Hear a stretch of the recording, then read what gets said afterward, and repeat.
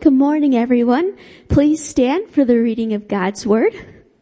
The scripture text that we will be examining this morning is Mark chapter 2, verses 13 through 22.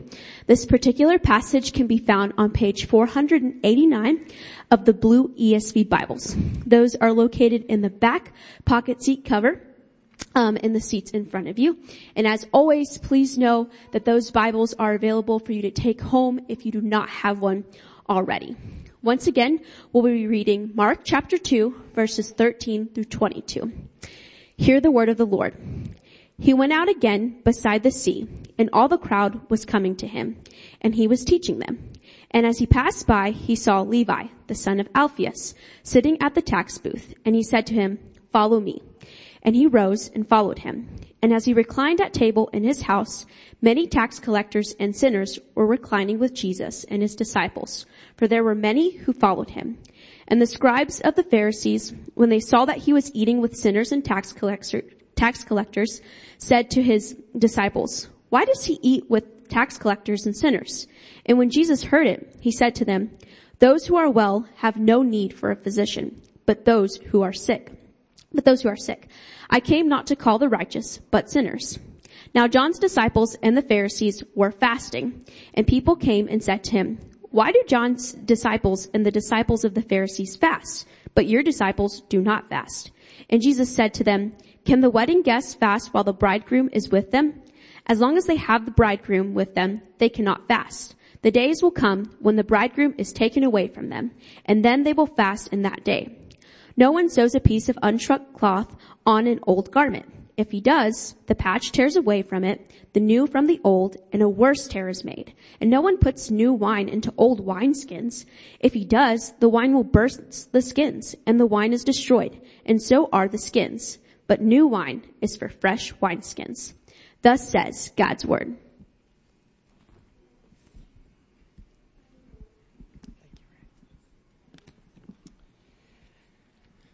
All right, let's pray. Father, we thank you for your word this morning. I pray that you would use this weak vessel to communicate the truth that is in your word that we read here, Lord. And by the hearing of your word, your people would be taught by you this morning. Father, I pray that our hearts would be soft and our minds would be open to hear your word, to be conformed to your word, to be encouraged and rebuked by your word, Lord. We thank you for your word, for it is a gracious gift to us. Use this time for your glory, that we will worship you by the sincere hearing of your word. Amen. All right, you may have a seat.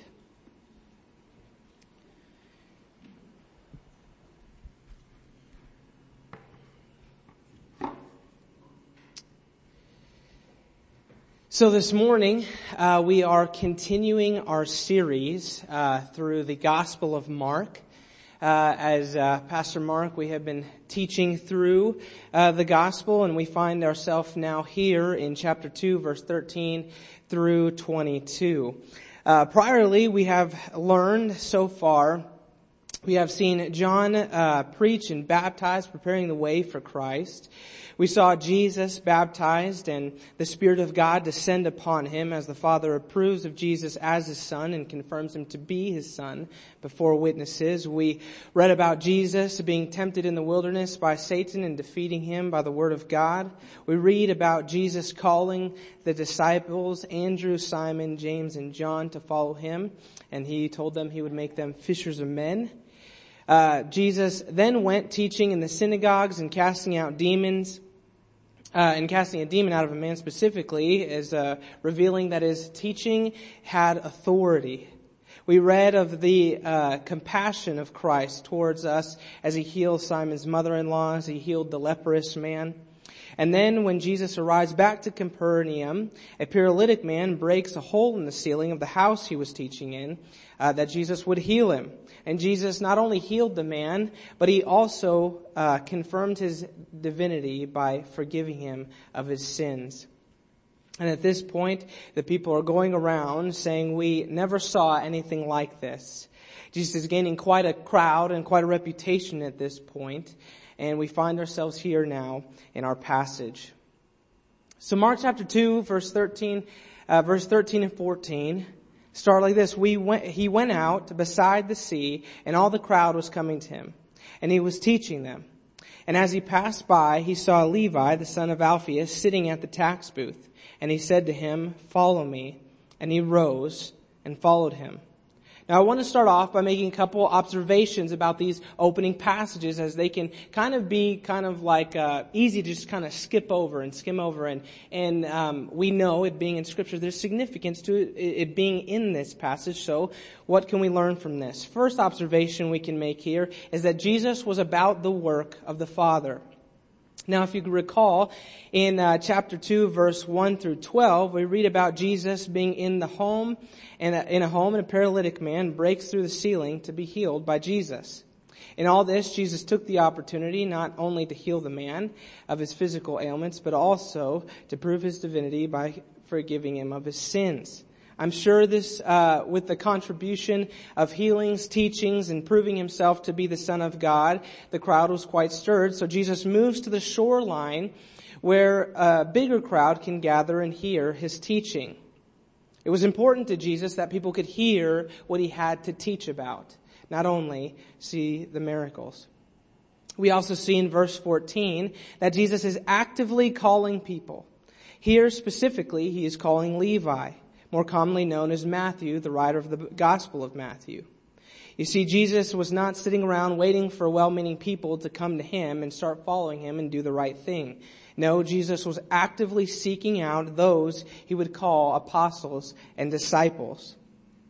Jesus was not complacent, just sitting around waiting for his atoning death to arrive and a new kingdom to be brought about. He was working, bringing it about himself, doing as he has always done, and working to bring about the glory of God through the redemption of his people by his sacrifice on the cross.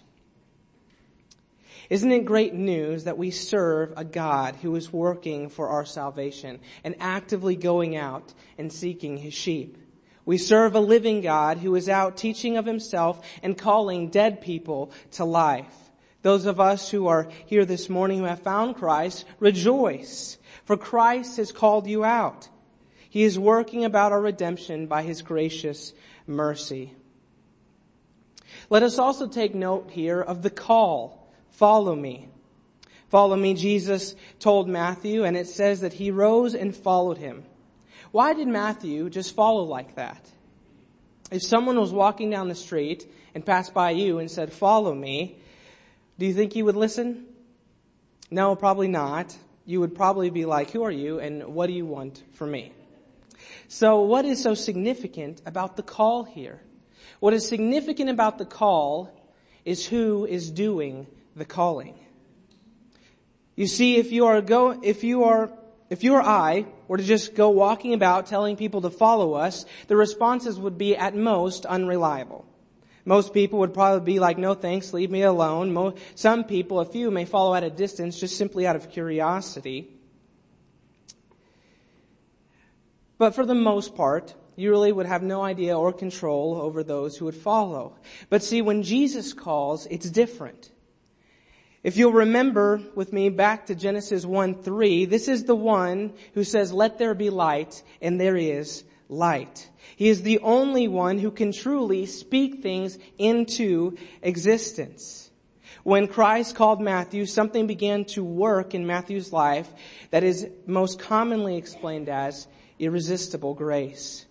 When Christ calls you, it is his grace to you that your heart is stirred towards obedience.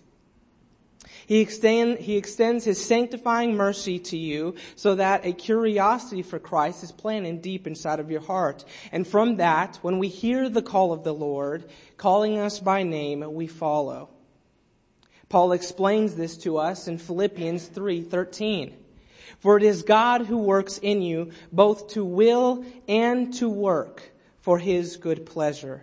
It is only by God working in you that you will ever even want to know something about Christ. And it is only by God working in you that you can or will follow Christ. It's by the power of Christ's call that you feel an urge to follow. It is by the power of Christ's call that you will follow. And it was by the power of Christ's call that Matthew, according to Luke 5:28, talking about this same text, says, he left everything, rose, and followed him. We must remember this. It always was, always is, and always will be Christ working the redemption of his people. Romans 8:13 explains this, and it says this, and those whom he predestined, he also called. And those whom he called, he justified. And those whom he justified, he also glorified. He is the predeterminer. He is the caller. He is the justifier. And he is the glorifier. Jesus shows no another thing to take note here is Jesus shows no partiality in his call.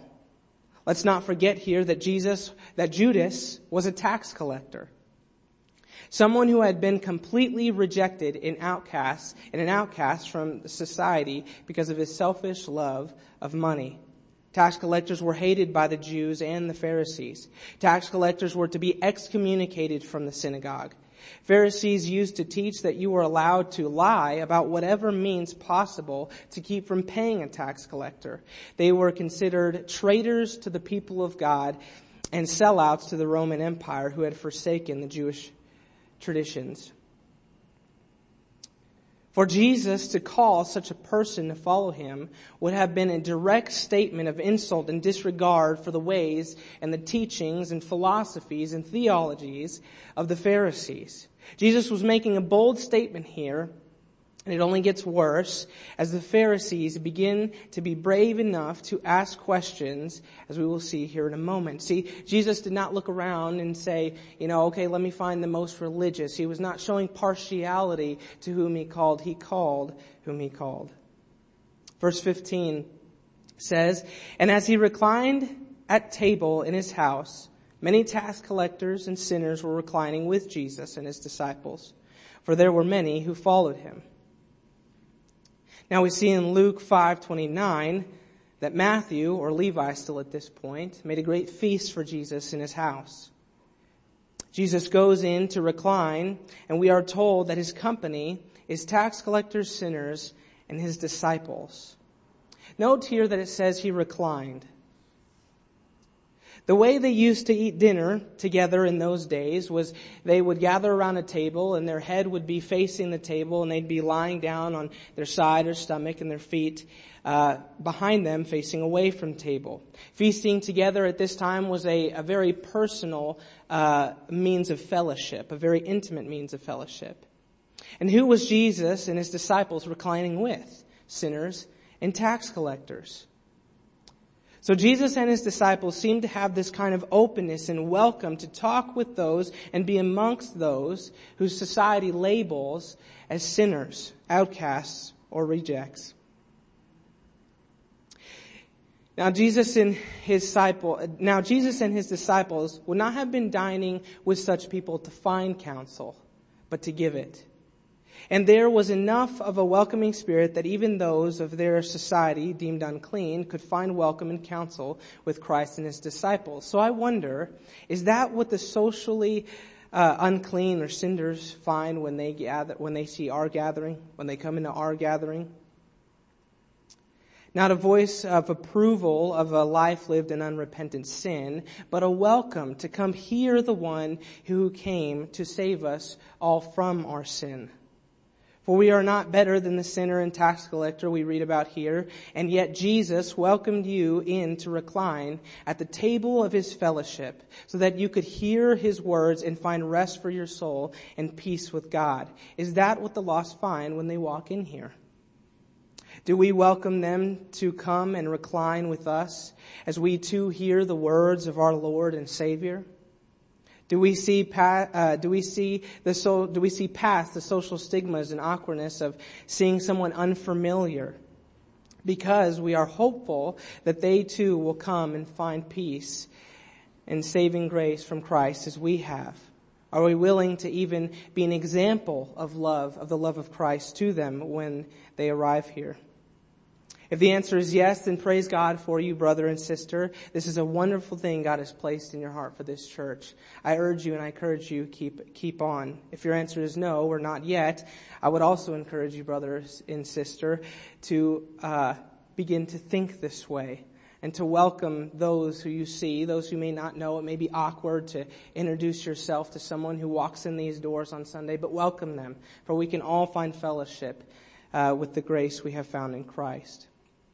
Verse 16, and the scribes and the Pharisees, when they saw that he was eating with sinners and tax collectors, said to his disciples, "Why does he eat with tax collectors and sinners?" If you look closely here, I think it is interesting how the Pharisees asked Jesus' disciples the question, not Jesus directly. I'm sure by now that the Pharisees were quite intimidated by Jesus, having argued with him on numerous occasions before now. It's hard to argue with someone who counters your arguments against his divinity or against his message by literally healing paralyzed men right in front of you amongst a whole crowd. It's kind of hard to argue with someone like that. You see, Jesus had nothing to hide here. Jesus was who he claimed to be. So it was the duty of the Pharisees to disprove him. By failing to do that on many occasions, they began a new strategy: plant doubt in his closest friends. They wanted them to doubt the legitimacy of Christ, of who Christ was, by appealing, again, if we look here, to their own holiness. A holy man of God would never recline with such people. Very sneaky idea, don't you think? How often, even today, does Satan try to plant seeds of doubt in Christians' minds, or the disciples of Christ, especially today, the young ones.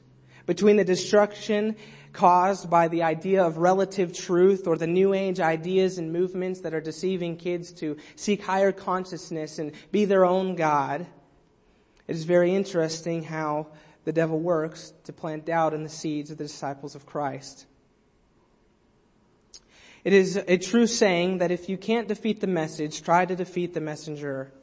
The Pharisees were trying to get the disciples to doubt Christ. If we can get his followers to doubt him, then who will listen? And if no one listens, we have no problem, I'm sure they were thinking. Why does he eat with tax collectors and sinners, they asked.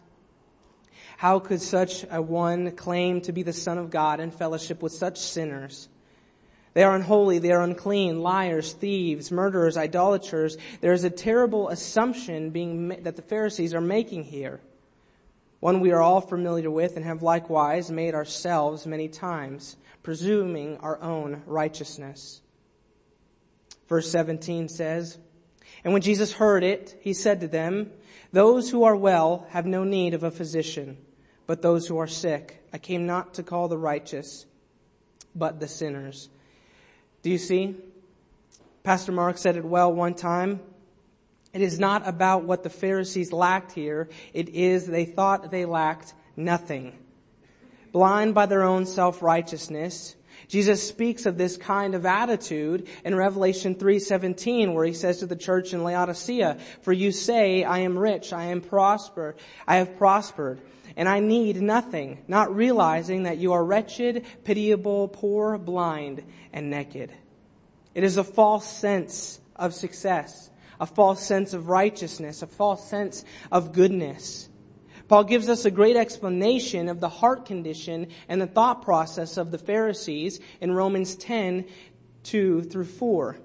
Paul says this concerning the Jews of the time. He says, for I bear them witness that they have a zeal for God, but not according to knowledge.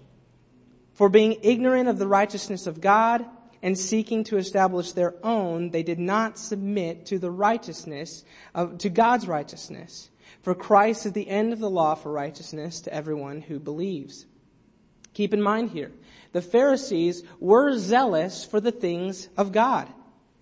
They had a desire to please God and be honorable people and noble people even, in hopes that their honorableness and their nobility would save them and make them right with God. Paul explains they were ignorant of the righteousness of God. And failing to see how holy God is, they started making up all kinds of ways that you could be right with God according to a standard of righteousness that started with themselves. Their standard of righteousness started here, not there. It started here, not here. We must all be cautious of this. Self-diagnosis. Looking at ourselves and then others around us to determine from there our spiritual condition.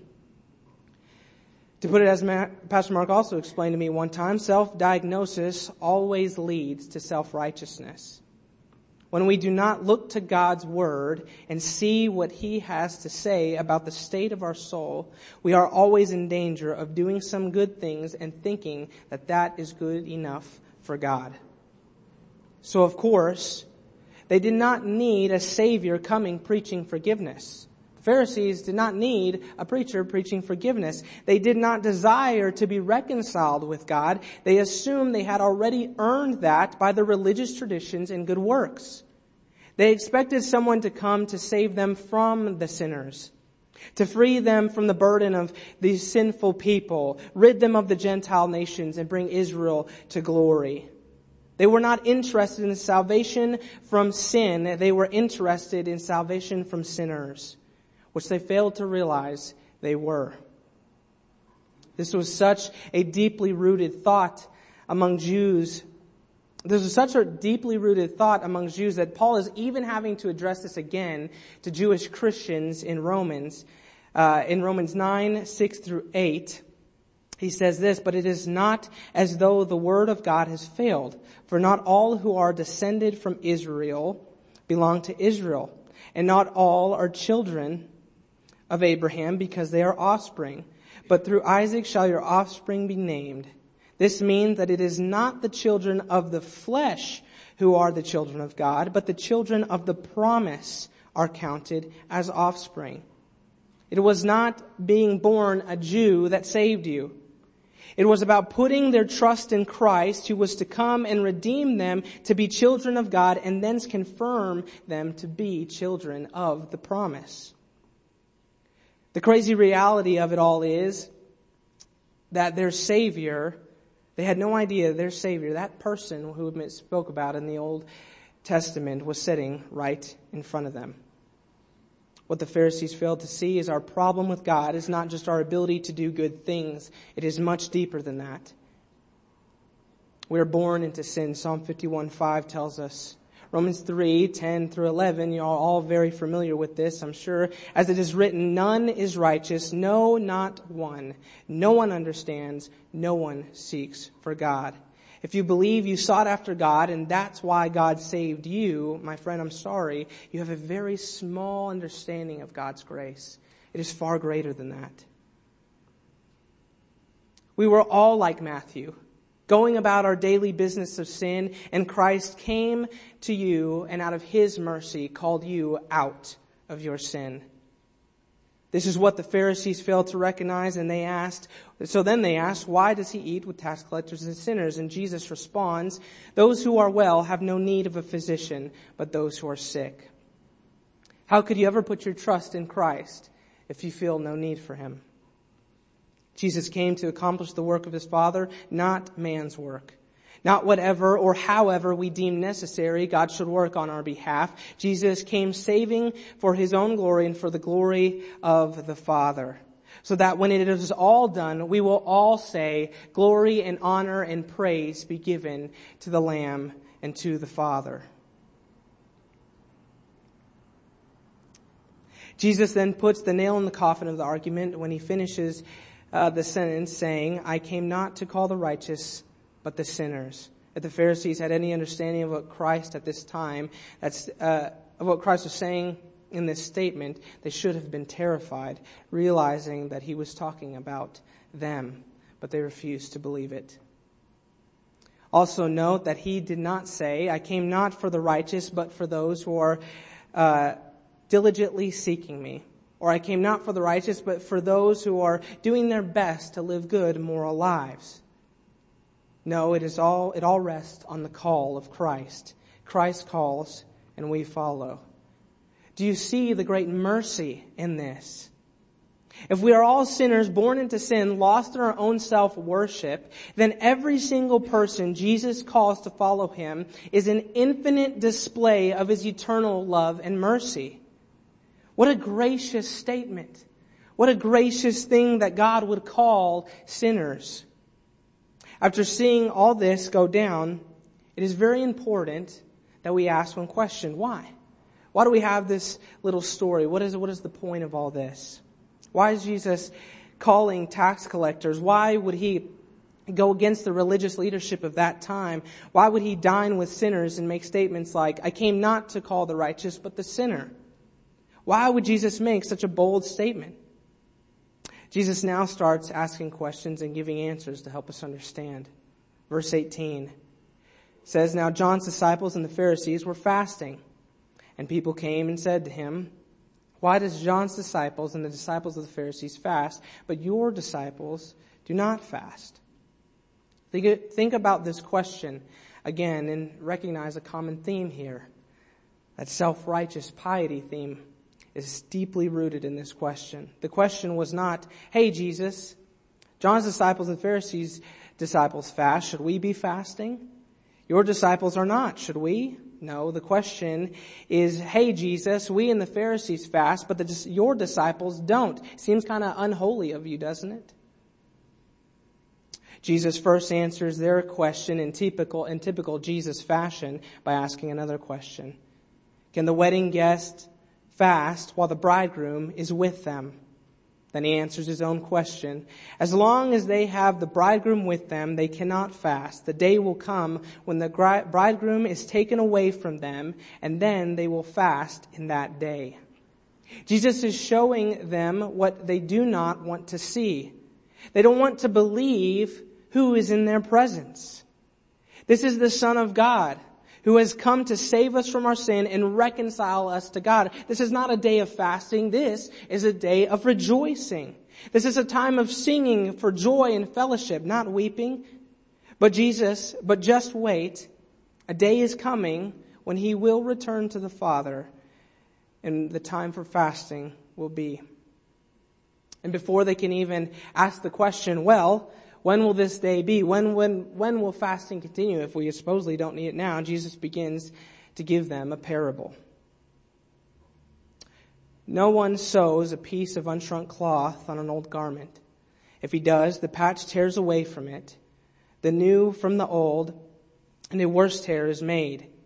And no one puts new wine into old wineskins. If he does, the wine will burst with the wineskins, and the wine is destroyed, and so are the skins. But new wine is for fresh wineskins. You see, Jesus is answering all their questions here in this one parable about what he is doing. How could Jesus be fellowshipping with tax collectors? How could he be sitting and eating with sinners? Why does he not follow the traditions and the law of the Pharisees? Jesus answers this very clearly for us in Revelation 21:5. He says, Behold, I am making all things new. He did not come to add new religious traditions to old ones. He came bringing a new covenant. Let us hear the words of the Lord this morning and see that Jesus did not come to weigh us down with more religious traditions and laws. He came to free us from the bondage of sin, that we have failed to obey the law. We are not saved by Christian traditions. This is only a false hope, a lie of traditional thinking. The traditions of the Pharisees and the law could never save them. It only left them condemned. Religious piety will never save you. Jesus did not come to add to the law, but to fulfill it. It is so that all who put their trust in him would be saved, not by their righteousness, but by his righteousness. So that those whom he called would be reconciled to God. His people would be born again, new people, a new covenant, a fresh outpouring of the Holy Spirit for all those who have been reborn and made not better men and women, but new men and women, who are not in the world, but are in Christ. What this parable is showing us is that if Jesus sent his Spirit to this old way of thinking to a people still in their sin, it would be a conflict. It It would never work. People who have the Spirit but yet think they are saved by their own righteousness is just a straight contradiction of ideas. Jesus is sending His Spirit to a new people made alive by the power of His blood and sufficient atoning death on the cross. So to the Pharisees' judgments and wonderings, how could Jesus call tax collectors to follow Him? Because He's making them new. How does Christ dine with tax collectors and sinners? Because He's making them new. Why didn't His disciples fast? Because Christ, their Redeemer, had come. Praise God, our Redeemer has come. You see, being a disciple of Christ does not have to do with how much you serve or read the Word or pray. It has to do with the call of Christ. Because if you are called, He will make you new. You will not desire to attend a church when they have all the activities you like. You will desire the true church when you know the one whose church it belongs to. You will not desire to read the Word when someone says it to you just the right way or the way you want to hear it, or you finally find that Bible plan that works for you. You will desire to read the Word when you know the one who has written it. You will not worship sincerely when they finally sing that song you always want them to sing. You will worship sincerely when you know the one you worship too. Our faith is not a matter of law, it is a matter of grace, His grace. For He came to make all things new. He came to save sinners and free us from the burden of the law that we could not bear. So to conclude this morning, I urge you this morning, hear the call of Christ. Come, recline at the table of His fellowship, hear the teaching of His word and believe. But I warn you, count the cost. Do not think that just because you find rest for your soul, you will find rest in this earthly life. 2 Timothy 3:12 tells us, indeed, all who desire to live a godly life in Christ will be persecuted. Just as much as you can be sure of the promise of salvation, if you put your trust in Christ to save you from your sin, you can trust these words of warning of persecution for a godly life. If this is you this morning and you would like to count the costs and seek reconciliation with God through Christ, I urge you to speak with Pastor Mark or Pastor David or I this morning after the service. Don't wait. Hear the call of Christ. Get up and follow. For those of us this morning who are in Christ, let us rejoice with gladness and thanksgiving. For Christ has made us a new creation. The old has passed away and now we have been made new. Our hope of salvation is not anchored in our own righteousness, but it is anchored in the righteousness of the one who has called you.